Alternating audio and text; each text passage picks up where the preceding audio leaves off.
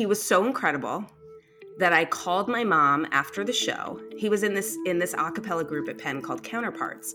And I called my mom after the show and I go, Mom, I just saw somebody who's going to be famous.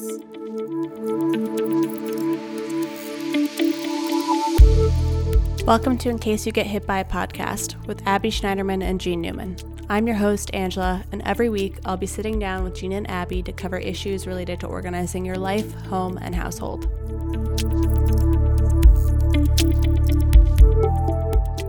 Okay, so I want to do something like, we're always talking, like, there's always these memories or experiences in life that sometimes get forgotten or you want to share with people, but you can't keep them straight. So here's a good icebreaker I'm going to do. Abby, I'm going to start with you. Now, what is the first music concert that you saw, you remember? I went to the Eagles. That's my, Eagles. I know my first concert, the Eagles. Hey, take it easy. I don't know why it was my first concert. I don't remember them being my favorite band. I don't remember why that happened to be the first concert. I think I went with a boyfriend of mine who was a race car driver, and I think his dad took us. Your dad. Sorry, I wish I had a better story. No, I can't really make fun of it because my first concert was Billy Joel, and my second concert was Billy Joel. So I think maybe that's the thing. You were taken to these shows. Well, my daughter Winnie had an amazing first band experience. She went to see, so Ben used to work with this band called OAR. And when they were playing a few years ago, Ben got Winnie and Ben and I tickets, and he got her to go backstage and meet the band and basically watch some of the show from behind the stage, get pictures with the whole band. She will never forget that first show for the rest of her life. Totally spoiled. We knew it. As soon as it happened, we were like, oh, this is horrible. Why did we do this? Because she's never going to enjoy another show again. She got lucky though, because she got a musical mom and also a dad that's crazy into music. So it's different. Like for my parents, it wasn't like they like music, but my mom took me to like Broadway shows. Like that was her thing. She liked show tunes. My dad, like every dad, Frank Sinatra or 50s My dad's music. in a little band. Oh, they play yeah.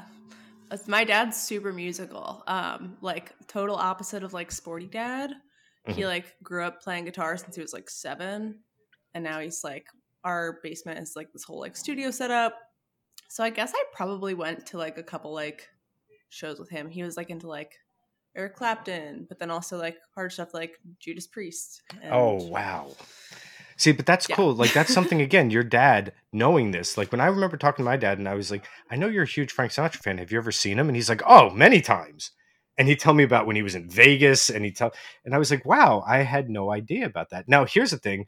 What's a show? So we said the first show, that's the icebreaker. What's the one that you'd say is the most memorable? I'd say the loudest, but also one of the coolest ones in retrospect I went to. And it was Neil Young with Crazy Horse. So, Neil Young has two versions. He has the acoustic, very, melodic, and then he has one that will split your skull in half. So I went there, and the opening acts, it was Social Distortion, then Sonic Youth, and then Neil Young.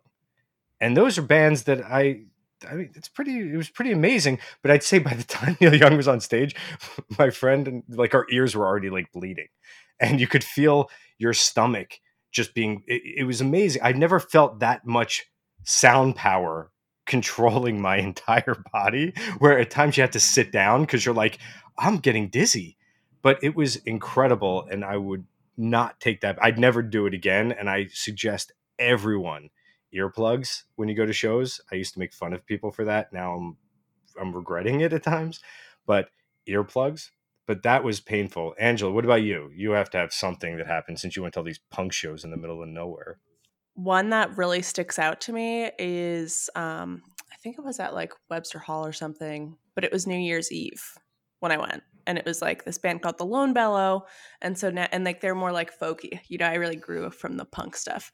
But You're progressing. but I just like associate this band now with like this like awesome show and like this awesome memory. I remember like the lights, they like had it done up all great. They like stopped at the middle of their set for like a countdown, and like I had my best friends, and it was just like such a like smushy little moment. There's this band that I have a really, probably the biggest connection to, and which is this.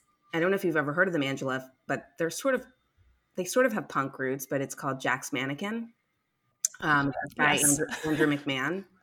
Mhm. I don't know if you don't like them or not, but No, I like them. so the company that I founded before Everplans was called Haystack. And Haystack was one of the very first music social networking platforms. And one of the things that we did was we filmed, we went to South by Southwest every year. We would film bands, we would interview bands, and then we would post that content.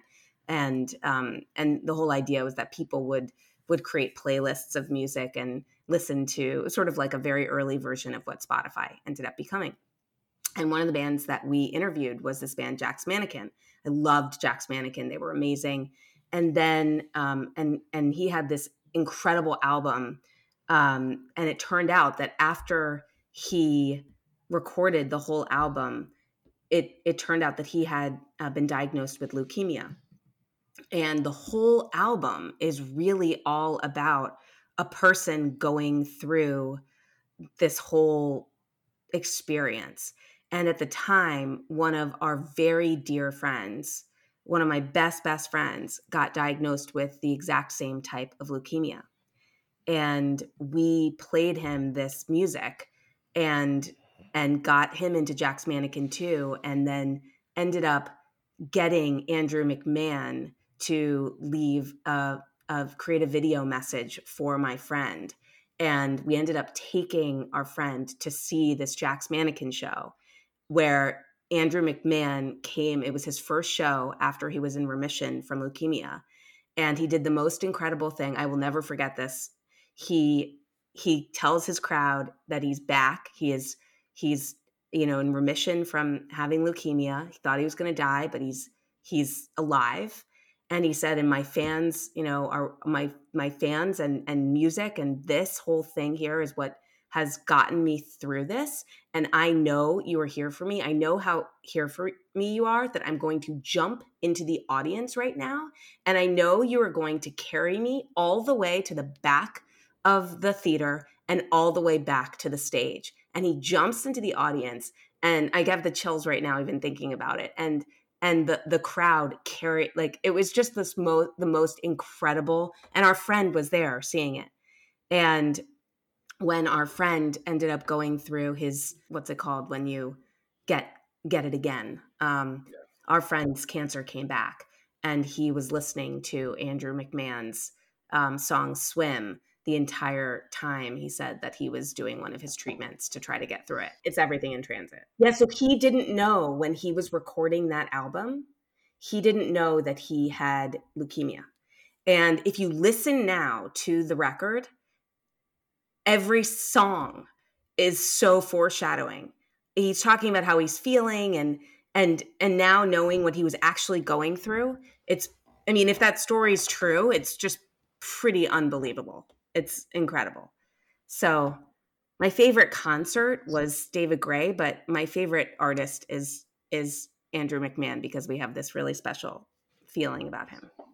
See, now that's another thing. And I'm so glad. It's like you read my mind, because I wanted to bring up like a special moment you saw at a concert, because that is incredibly special. It blows mine away because, okay, here's something that might shock you. I love the Indigo Girls. Love them. I know. It doesn't seem that way. Seen them so many times growing up. I love that, and they did something at a show that I'd never seen. I was at, I think it was Tower Theater in Philly, and it's like a big place. They play, and every time they were there, I'd go down and see them, and it was amazing because they're on stage, just both of them. They're just exactly like how you'd expect them to sound live. And my friend and I, we both like play guitar and like acoustic, and you could learn their songs. And at one point we shouted out a request, a song that wasn't even there, a song that we heard them do a cover of on a bootleg. It was called "Love of the Common People."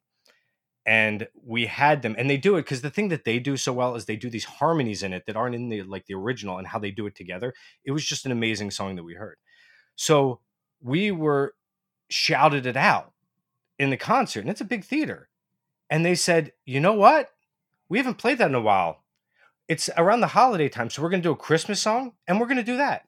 So let's do it. They did it, played it, and afterwards, I went up to the stage because, you know, it was a nerdy thing. I'd like to see like playlists and set lists and everything. Saw their set list that was right on the stage. It was not on there. So I was like, my friend John and I were like, the Indigo Girls actually played a song that we requested. We got to hear it live, and they in the middle of a show that they did. And after that, I just felt like, wow, they are like into this. And also, you know, that whole Atlanta, you know, with REM and so many bands came out of Atlanta at that time. And a lot of people think of like the 80s or late 80s as just like pop synth and all that stuff. But there was really amazing musicians. So this was another moment, but this doesn't really, I don't know if this counts, but I was a freshman in college, and I went to the University of Pennsylvania, Penn, and it was freshman performing arts night, where freshmen come and all of the performing arts groups on campus perform to try to get people interested to join their clubs or their groups. And I went to this event, and this guy gets up on stage, and his name is John Stevens, and he performs this song, and he was so incredible that I called my mom after the show. He was in this a cappella group at Penn called Counterparts. And I called my mom after the show, and I go, Mom, I just saw somebody who's going to be famous. His name is John Stevens. I have no idea who he is, but I want to be in their group. And I auditioned for their group. John Stevens turns out to be John Legend, later became John Legend. And I ended up auditioning for his group and auditioning for all the other similar a cappella groups at Penn. And I ended up getting into the two top, I got into John's group, and I got into their rival group.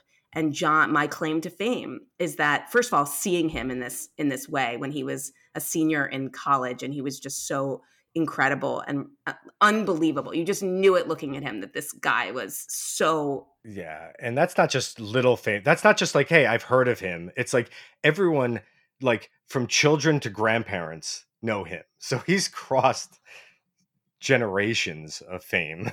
Because how many people have you seen that you're like, oh, this person might go on to something, but you seem to know the moment you saw him, this is no joke. Like, he's the real deal. There was no denying it. Obviously not as dramatic as John Legend, and also like not about fame. Not my special concert moment, but one of my dear friends, Carolyn, at a concert, we were like maybe 15, maybe. And she sees this guy on the stage. She's like, he's really cute, kind of into him. They talk, whatever, after the show. And she says, I think I'm going to marry him. And, you know, everyone says that when they're like 15. They just got engaged in January. No way. They've been together, for like 10 years. They just got engaged. And she was like, yeah, I just knew when I talked to him that was my guy. Wow. That's amazing. That's what my husband would say when he saw me. That's his story. He said when I walked in the door, he knew. I did not feel the same way, but he did. Yeah. So, like I said, my dad's a musician, like was in a band most of his time growing up. He's now in a little old man band now. It's really cute. But to set the scene, it's the 70s, 80s, early 80s. He's wearing leather pants, you know, playing at Battle of the Bands at some bar. Has no idea, hasn't met my mom yet. But they figured it out after they had been married for a few years that she and her cousin, she was underage, but she would like go sneak into the bars to watch all these bands play at Battle of the Bands every single year. So she's like, I've definitely seen him play like 10 years before I even met him. That's crazy. Yeah. Imagine if there's footage of that though. If there's like now there would be footage of everything, but if there was footage of like, wow, he's on stage and they pan the crowd and there's your Yeah. mom, Yeah. underage, trying to hide from the camera, dancing up and down. That's what that it makes it so important because you realize the more you think about it and the more shows you think you've seen or the more songs that matter to you, it a lot of people think like what are those meaningful ones because it's hard to pick like your favorite band or your favorite song, but keeping that stuff together, it does kind of bridge people together. Because I'm personally, if you've met someone who said like, oh, I don't care about music, I don't like it at all, then you'd be like, wow, you're a sociopath. There's something wrong with you. You need to get help because it's everyone, even people I know that you think wouldn't be into anything, have some song, something that means something to them and why it means something to them. And getting that stuff down, like these stories, everyone should do this. Everyone should sit around with their family because I guarantee people, like when I talk to people that grew up in England and they're like, yeah, I remember these two guys, they'd hang out and it turns out to be like Led Zeppelin. And I'm sure years before that, they're like, yeah, I used to be in a bar and it turns out to be the Beatles. Or it turns out to be, yeah, this guy, he was good on guitar. And it's like Jimi Hendrix, like someone they saw early on. And you're like, wow, you actually experienced something that no one else, that very few people did. And everyone has those. And it kind of then leads to things where you start listening to music. I listened to a lot of early rock because my dad would play tape in the car that had like, Little Richard and Chuck Berry and those things that ended up becoming really influential in my life later when I realized, wow, this was like history. These were musicians that paved the way to everything we're listening to now. And a lot of them that didn't even get the credit for it, especially when you listen to like old soul, old blues. It really makes a difference. And I know we work with people that are crazy into jazz and things like, where they have their families playing along with them. And knowing where that comes from means that it's more than just a story or a song. It actually becomes part of your life.